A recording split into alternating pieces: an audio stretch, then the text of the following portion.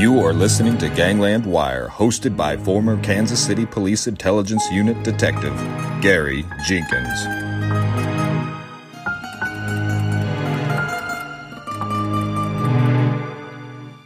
Well, welcome all you wiretappers out there. The Gangland Wire, I'm back here in the studio. I have on a Zoom call for you guys on YouTube, Jake Halpern. Now, let me tell you just a little bit about Jake and what he means. Now, I know this is not Jimmy Fradiano we got on here or a mob guy, but he's pretty important mob historian, in my opinion. He has a podcast. He's a podcast host. And as you know by now, I have promoted this podcast a little bit. And I personally will promote this podcast. I personally would recommend that you listen to this, called Deep Cover Mobland. And they're in their second season. The first season was about an FBI agent named Ned Timmons, who started out kind of working undercover on a motorcycle gang and just doing small deals. As all big investigations start out with was a small deal. And he ended up taking in some really big time, huge marijuana distributors, and then they actually helped in taking down Manuel Noriega, and they really do a good job. It's a first class. It's brought to you by Pushkin Industries, which is, if you know about Malcolm Gladwell, he has a podcast network, I think. So welcome, Jake. It's really a pleasure for me and an honor to have you on my show. Oh, thanks for having me, Gary. So you guys got hold of me and offered to exchange promos for the podcast, and you had this new one coming up, and I was very happy to do that. I may have even already said something about your show. I don't know. Sometimes I'll mention to my guys that about some podcasts that I like, and I think they would like too, because I know nobody listens to just one podcast. I sure don't. I don't think anybody does. And I really liked that first one y'all did. And then when I was contacted by your people, I'm really looking forward to doing this. And especially it's a subject near and dear to my heart, and that's the Chicago outfit. I've done a lot of stories on the outfit. I've got a lot of good friends up there, both in the mob and mob historians in Chicago. So, and Bob Cooley, I tell you what, this is a heck of a story. Jake, I talked to Bob one day on the telephone about a year ago. Somehow I found a phone number on him, or I got him, passed a message to him to call me, and he kind of talked nonstop for about an hour. And in the end, he said he was more looking for an agent. I think he was looking for a movie deal for his book, I believe, but I understand the guy got to make some money. So, but you guys were able to get him, and it's a great show of the preliminary shows that you have sent me already. And by the time this is released, you guys will be able to tune into it. So Jake, I guess, how did what's a little bit about your history? Yeah. Do you want to talk you want me to tell you about this, how I came into this season, or just say a little bit about myself in general? Oh yeah. A couple of sentences about yourself. Guys would like to know about you. Yeah. So I'm not like, I've definitely done some true crime stories. That's not my only thing. I'm kind of a jack of all trades. For many years, I've just been a freelancer. So whoever's going to pay me, I'm going to do the work. But true crime has a special place in my heart. Before this, I did a story about a guy who robbed a museum in Paris worth about $50 million worth of paintings. He was in prison, actually. They caught him, but they never found the paintings. And I was his pen pal for about a year. And he kept on hinting that he might know where the paintings were. And he was like the guy that you described before. He would have gotten away with it, but he was so pleased with what he had done, he couldn't help but tell folks. So I've always been interested in at least a bit in true crime. And so it led me kind of to the podcast. And I can tell you how I got into this one if you want. Well, yeah. I mean, was Ned Simmons the FBI agent? Was that, did who put that all together? I guess would be what I think my guys would find interesting. Yeah. So that was kind of odd. What happened in that case? Every once in a while, I will get a note from someone in Hollywood that says, have you ever thought about writing about this? Usually what they want is me to write some sort of nonfiction version so they can then do a movie or a TV show, I'm always kind of skeptical because I don't want to just be an avenue for some, fat cats to make a movie.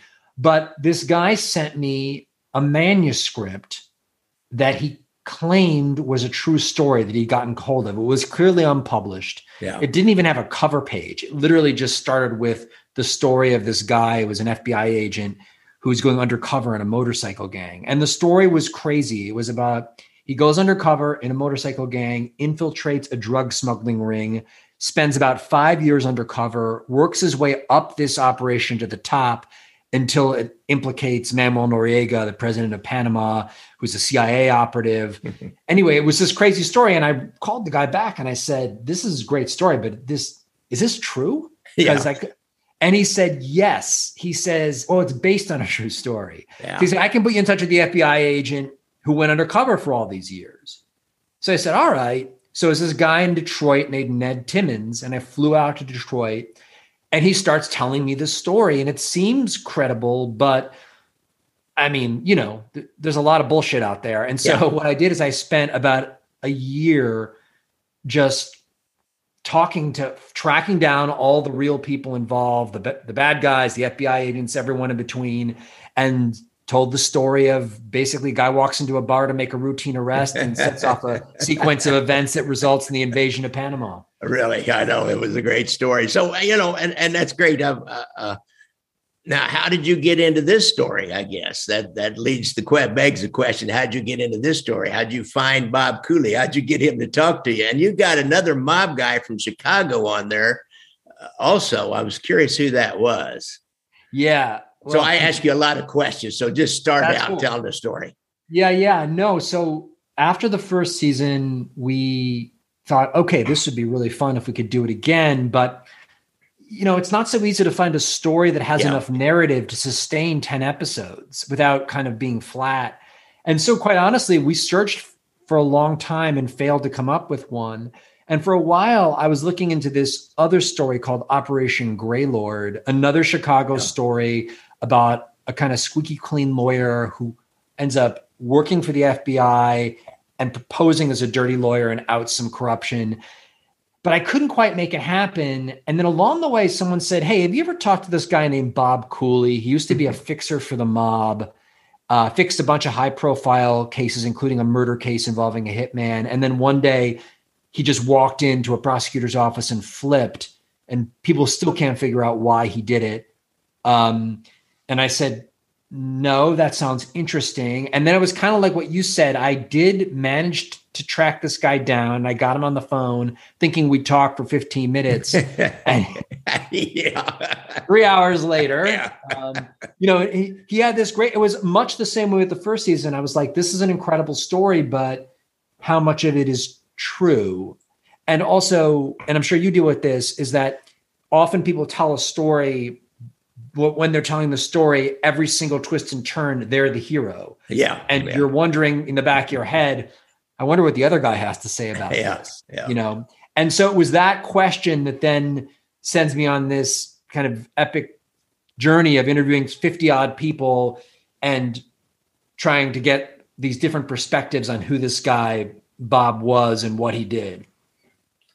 So, that Operation Greylord, of course, I think that was Terry Hake was that guy's name. And yes. I read that book, and that Cook County justice system was just rife with corruption. I mean, I don't know, only the poorest people ever got justice or felt the heel of justice grinding down on them. Anybody that knew anything, had any money at all, they didn't have to get any consequences for their actions. And so Bob Cooley is, during this time, he is, he's a gambler. Yeah. And so because he's a gambler, he knows all these mob guys. Now, did he talk much about, how much money he owed these guys and his motivation? So I've had people say, his motivation was he beat people out of a lot of money. He didn't have to pay once he started working for the FBI and then ended up witness protection. Did he talk much about that? We talked a lot about this, and this is something that I looked into in great depth. So the rap on the street about Bob Cooley is just as you said, is that he was a gambler, that he owed some money to the mob, and that he flipped and went to the FBI as a way of getting out of what he owed. As far as I can tell, that's just not true. He did owe money. That is true. At the moment that he flipped, he owed money, but he was actually able to get one of the mob guys on tape saying that he wasn't expected to pay all of the money. But more importantly, this is the thing that I'm coming against. After he flipped, he stuck around Chicago for another 3 years. And the mob didn't give him, the FBI didn't give him any money to pay off those loans. Yeah. So the way that I came to look at it is, if it's me and I owe the mob $150,000 and I flip, I would either pay off those loans, but I wouldn't stick around town for the 3 years and not pay them off, which is what Bob did. Yeah. So I see where that's a tempting explanation to say why he flipped, but I don't think it was true. And I think that the real answer is a little more complicated than that. Yeah. But I think that what it really was is that he got drawn into this world of the mob for the reason that people get drawn in, for the money and the glamour and for all the high rolling and the diamond rings and et cetera. But basically there's a price to that, or an expectation that when the boss tells you to do something, you do it. Right. And I think that Cooley got tired of taking orders from this guy. And at some point just flips as a way of kind of getting out from under the boot of them. So I don't think it was the gambling debts per se, but I do think that it was him trying to get out from the boot of this guy, Pat Marcy, who was the guy that controlled the first war, the mob's political machine. Right. He was a guy that would sit in that one restaurant right across from the courthouse, Counselor's Row. I mean, every major city, we had one in Kansas City where all the prosecutors, mob guys, policemen, everybody would go to the judge's chambers, which is right across the street from the courthouse. And that's where you would have lunch and people would meet each other. And, prosecutors would meet defense attorneys and make little deals there, and go back over and rubber stamp everything in the afternoon, take the pleas real fast and get out so you could get a drink early. I know about that system. That's that system. Yeah, and I think it's hard for people to appreciate, like it was for me. Like I couldn't really wrap my head around it. But everyone said the same thing, that in Chicago, and I'm sure it was to some extent true in Kansas City as well, that there was this kind of shadow justice system, and you use these fixers, and you were, for the mob, the attraction for the mob was, it meant that they could operate with impunity, even murder people. And in fact, the first story we tell on the podcast is the story of this mob hitman named Harry Aleman, who murders a guy named Billy Logan. There's 2 eyewitnesses that have identified him. And the mob wants to protect Harry because he's their asset. He's this, he's their hitman. And so Pat Marcy, who's the mob's political boss, approaches Bob Cooley because Bob has developed a reputation as a fixer, and says to him, can you find a judge who can handle this case? And handle, of course, with a wink, wink. We know what that means. Exactly. And so this is really the origin of Bob's story. At that point, he'd never fixed a murder case. And he sees this as an opportunity for himself, because he thinks, if I can pull this off for Pat Marcy and get this guy, Harry, off, that I'll be the man basically in Chicago, because word will spread that if no matter how tight a pinch you're in, no matter how profile it is, Bob Cooley is the guy that can get you off. So he finds this judge named Frank Wilson, who otherwise has an impeccable reputation as an honest judge. And that's important, because if you're going to make this work, you need a judge that's not going to look like he was bribed. And so what happens though is, as the case heats up, Bob starts to panic that the judge is going to get cold feet and not produce the not guilty verdict that he's been paid to. And the mob has made it clear via Pat Marcy to Bob, hey, if you don't come through for this and the judge doesn't rule the way you say you're on the hook. And so actually on the day that the verdict is announced, Bob is in his car heading out of Chicago, driving west in anticipation of the potential bad news of a guilty verdict.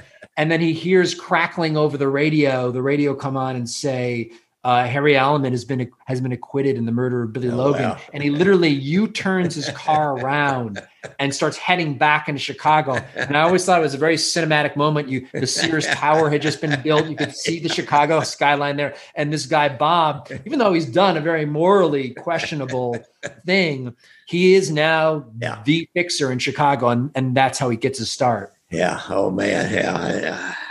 I remember reading about that. I did a podcast in depth on Harry Alleman and had learned that little tidbit there about how he thought, if this doesn't go, I got to leave town, and this sigh of relief that he relieves.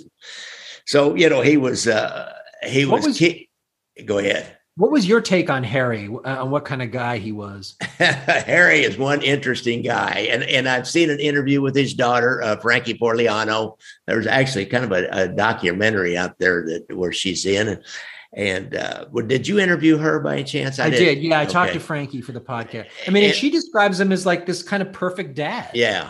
And that's what I was finding from a variety of different sources. I went into him as much as I could with public records and talking to different people as he was. And I've seen that. That's what I always found out interesting about these mob guys is they have this dual existence. They're on one hand at home, they've got these families, they go to their kids' little league games or their concerts. They take part in family things, but then they drive over into the city and they're these gangsters. And then they go back home and they're this dad and uncle and grandpa and whatever. Because I've talked to many mob kids and grandchildren and people that knew about them, knew the families. And, that home life is just as normal as anybody else's home life, as far as I could tell. So they, and that's what he did. And that's what his family saw. He loved those kids. It appears to me there was something about that he needed in his life. He had a pretty rough growing up himself. His father was a pretty bad character and was in penitentiary a lot, plus beat him, is my understanding. And so I think he wanted to create that situation that he wished he had when he was a kid. That's my take on Harry Alleman and his home life. Yeah, and that's totally dovetails with what his daughter Frankie told me. She said that when she was sick as a little girl, it was Harry who sat by her bedside, and he's the one that cooked the meals for them. And her description of him was not just like a adequate father; it was a tender and very compassionate and caring person. And I think for that very reason, she still to this day finds it impossible to believe that he was this other person as well. And in fact, I'll tell you a little story that it pains me that it didn't make it into the podcast because it was one of the best stories I heard. She said years and years later, when she was grown up and her father was on his deathbed, he was in prison still and he was dying. She said that she went and visited him, and she was a devoted daughter. She was taking care of him and trying to into that. But she said that when he was on his deathbed, she said to him, "Dad, there's something I have to ask you. Did you kill Billy Logan?" And to me, it was interesting to me that would be something that was still, even though she had this idea of her father as this very kind of gentle and kind person, that even as she's dying, you don't have many things you can ask. Yeah. And she asked this, and he said, according to Frankie, he swore to her, "I did not. I wouldn't lie to you. I did not." And that seemed to give her some peace. But it just, I guess what I'm trying to say here is it clearly it weighed on her, this other side of her father that she kind of can't escape. Interesting. Well, I'll tell you what, that dualistic life, I mean, a lot of policemen live like that. I've had people tell me, "Oh, you're too nice a guy. You couldn't be a cop." I said, "You don't know me at work, do you? When I was telling you to do something you didn't want to do," and things like that. So and that's what's fascinating about the mob. They're not just your two-bit gangsters, and that's their whole existence is, drug addiction and having kids and leaving them behind and that kind of two-bit gangster, small-time criminal kind of life. These guys were, that's what I always liked working on them. They were smart and they were worthy adversaries, I used to always say to me. And So I always loved working the guys, and I have a certain admiration for them. I've gotten to know a couple now in Kansas City, and while neither one of us are doing our thing anymore, and they're pretty good guys, and they can really tell some good stories too. It's tricky, right? Because they're like, there's like charisma, and there's a part of you that feels like, but then in the back of your head, but you're like, but these guys are responsible for some pretty terrible things. And it's kind of like, where do you come out in the balance there, right? Yeah. So you had a mobster on there too. They called him Nick, the part that I heard. Now, who was that? Or can you say? I can't tell you. Okay, all right. Short of it. I mean, I promised Nick that, as I call him, Nick the Gangster, that I wouldn't use his full name, although I did vet his story with court records and whatnot. But he was an enforcer. He was a guy. He said, how did he say to me? He said, if I was collecting on a juice loan, I'd ask you nice the first time, and then I'd use some lingo like, I'll pop your eyes out and eat them like grapes. It was colorful. Pretty convincing. That's pretty colorful.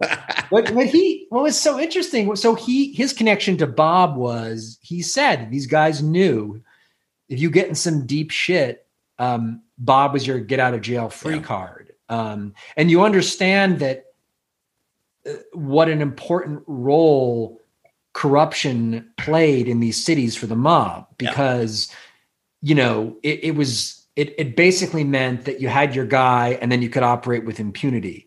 And in fact, in one of the early episodes of the podcast, I interviewed this woman who was an FBI agent, and she tells a story from the 80s in Chicago where she goes in and they've got a hitman, not Harry, another hitman in custody. And he says to her, she's a young woman. He says something to the effect, "You don't get it, do you?" Like, I got a lawyer, I pay him, I get off. You literally can't touch me. And she said, that sounds like it's something out of some cheesy TV show, but it was 100% true. Yeah. And that was courtesy of this corrupt system. Yeah. I interviewed this Red Ouimet, who was witness protection. He wasn't actually a mob guy. He was what we would call an associate. And he's a little bit like Bob. I think he thought he was going to do the right thing and go to work with the FBI, and he turned a bunch of people. And I asked him about this whole system. Oh, yeah. I said, I had my own judge, and I can't remember the guy's name now, but he said he was drunk every afternoon. You had to get him before he got too drunk, and you just get in there and give him some money. And then when your case came up, it was just dismissed. And so there was a lot he talked about 200 or 300 judges that were drunk every time you went in the courtroom later in the afternoon. We had a couple here in Kansas City too. So, that whole system was rife with corruption, and the mob, that's one of the reasons for the demise of the mob. If you look at the big picture in the whole United States, is the FBI, the RICO statute and wiretaps. They took, and the Teamsters, they took the Teamsters away from them, which generated a ton of political influence for the mob.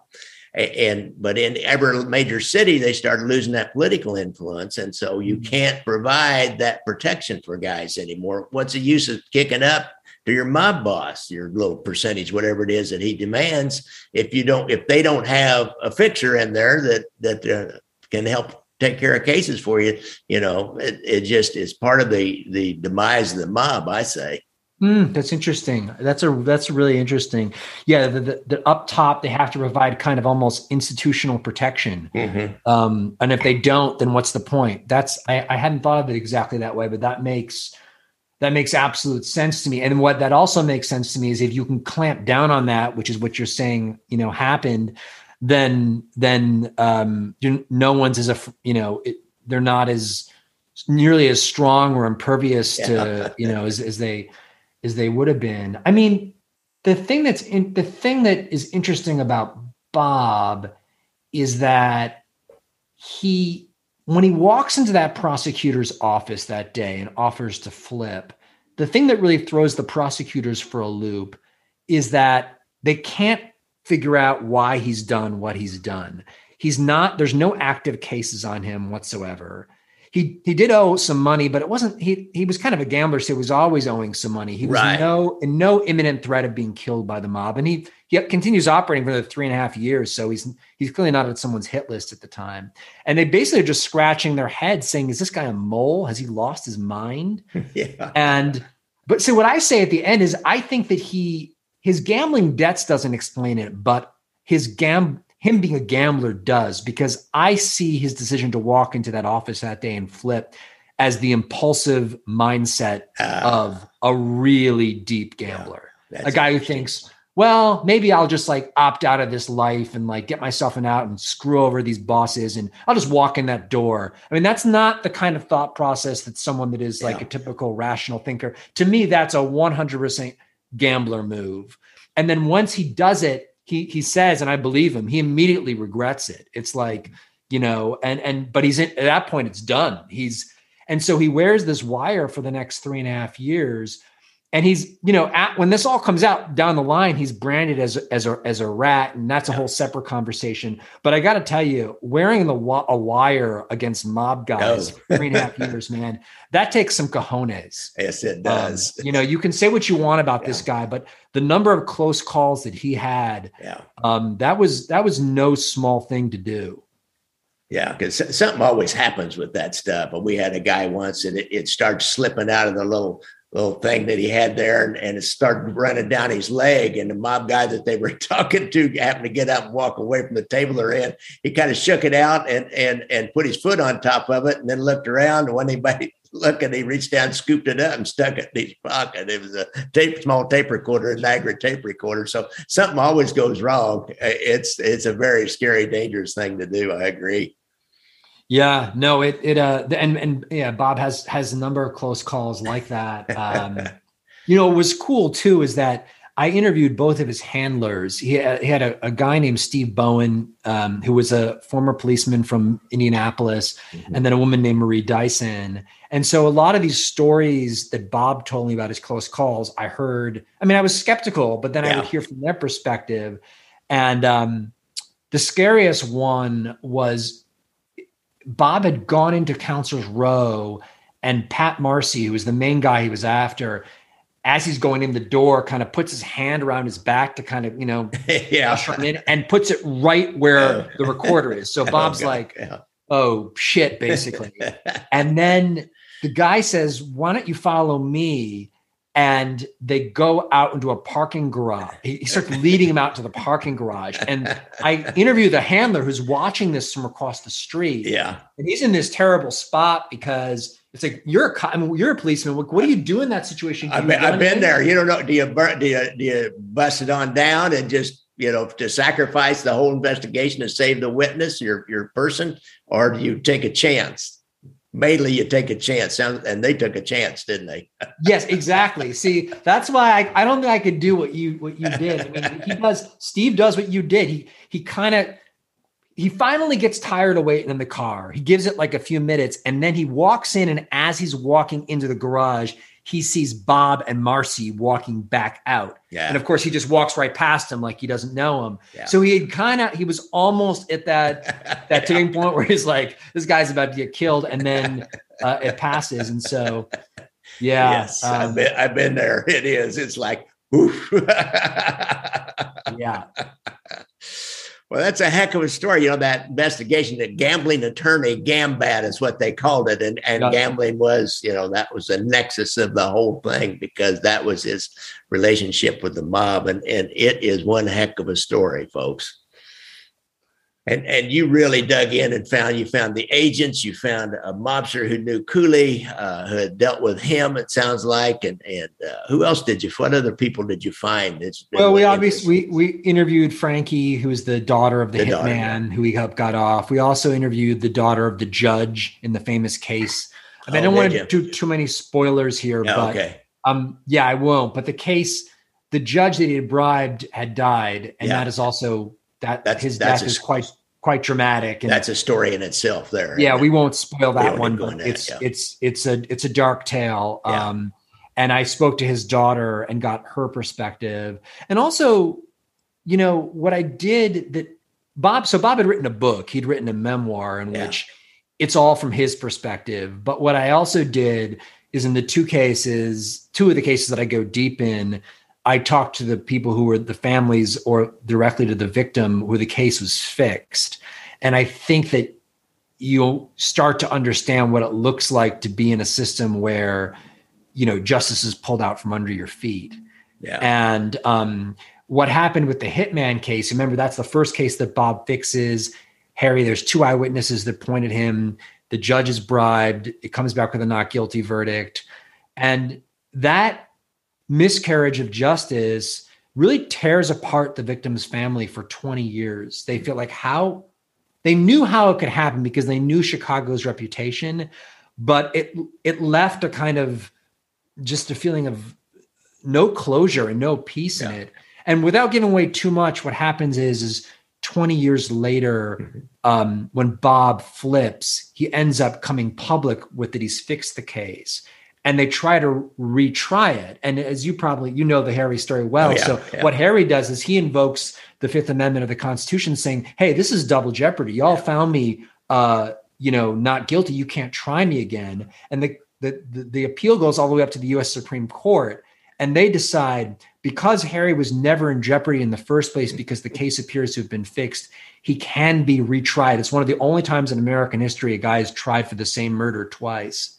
And at that trial, Bob takes the stand and makes public what he's done. And so that's a bit of American legal history there, and it's just super, super dramatic. Yeah, it's a heck of a story. It's and then there's a lot more to it than just what we said here. There's the witness who went through hell, the eyewitness. They had the driver of the hit car, and they had the eyewitness, and he went through hell too. So I know you're going to get into all that and a lot more in the Chicago outfit and their relationship to the Cook County criminal justice system or criminal injustice system. I think a lot of people thought of it back in the day. I had an aunt that moved to Chicago years ago in the late 70s. And she said, somebody at the office said, just give them some money and they'll go take care of getting her new driver's license for her. She didn't have to do anything because they had a connection. It was everybody had their hands out, I think.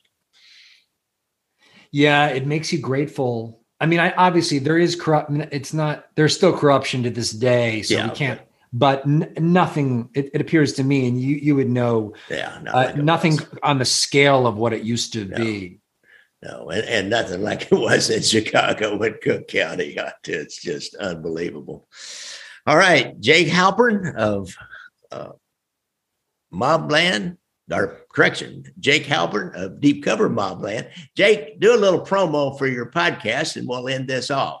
You'll do it much better than I do. Oh, no, not at all. But this story follows a fascinating, kind of morally complicated character who walks off the street of Chicago into a prosecutor's office in 1986 and tells the prosecutor, I can help you bring down the mob. I know all the deepest, darkest secrets, how the cases were fixed. And I know because I'm the guy that fixed them. And the prosecutor thinks that this guy is a nut or has a Messiah complex. But as the prosecutor said to me, who am I to say no to the Messiah? And so begins this quest that the feds go on with this character, Bob Cooley, as he tries to expose and take down the legendary Chicago outfit. Wow. I can imagine from an insider's standpoint, when that U.S. attorney or assistant U.S. attorney called over the FBI to their organized crime task force or their one squad, whatever they called it up there. And they said, I got this guy named Bob Cooley came in. He wants to flip. And they're going, are you shitting me? Let's go. Yeah, right. They had told me at the FBI they'd been trying to get into Council Road, Pat Marcy for 20 right. Oh, yeah. But then, maybe it's like the old saying, sometimes the best plan is a little bit of good luck. Oh, yeah. You got to be at 90% perspiration, 10% luck. There you go. All right, Jake. Thanks a lot for coming on the show. Thanks so much for having me on, Gary. All right. Well, folks, that ends another Gangland Wire episode. I really appreciate you tuning in and listening, however you listen to it, whether it's on the website or on one of the apps. I also want to express my thanks and sincere appreciation for the kind reviews that you've given me on the app, or the Apple app, or some of the other podcast apps. I don't check them. I used to check them when I first did this. I checked them a lot, but I don't check them anymore so much. Once in a while, I look at them. Sometimes I get my feelings hurt, especially on YouTube, but that's okay. If you put yourself out there, you better not have a thin skin. I've learned that. My most recent documentary, I really want to express extra appreciation to the people that stepped up and helped me finance that movie and able to increase the production values, hired a professional to do the reenactment scenes and some of the other things, and got some better music I had to pay for. And we have it out now. Now, the last time I did one of these endings for the podcast, I had a different title. I changed the title just at the last minute. It's now About Theft, Burglary, Murder, and Cover-Up. So I encourage you to come on the website. I can't get it on Amazon like I have Brothers Against Brothers and Gangland Wire, because they changed their rules. And if I can't get a theatrical release, like a major film studio, or get it in a major film festival, which is kind of like, I don't know what it's like. It's dang near impossible unless you're politically connected to some of the people that run these film festivals. And a guy like me doesn't really have a chance. It's been my experience. I fought that a few years back, and I gave up. It's too much effort for too little payoff. But if you want to stream it, it's on my website for $1.99. I figured out a way to do that, and you pay me $1.99, and I will send you a link to stream it, as well as my other two movies. You want to stream them for $1.99. Of course, I have the DVDs for sale. Or if you make a donation, I'll give you the DVD and give you a streaming link too, or a book or Kindle book, whatever you want. Yeah, you guys got to know the drill by now if you've been listening to it. If not, just go to my donate page. One last thing, I've kind of dogged off on this PTSD thing. I used to always want to try to promote that. So if you've been listening to podcasts, you know what to do. But if you have any problems with PTSD and you're a veteran, then go to the VA. If not, go to the VA website or just Google VA hospital PTSD, and they've got a hotline and they've got a lot of resources. And even if you're not a veteran, or if you just know a veteran, you can go there and find the resources. If you're not a veteran, you can go there and find resources. So I appreciate all your support over the years, and we'll see you again next week, or listen to you next week, or you'll listen to me. Music provided by our good friend and super fan from Portland, Oregon, Casey McBride. Thanks, Casey.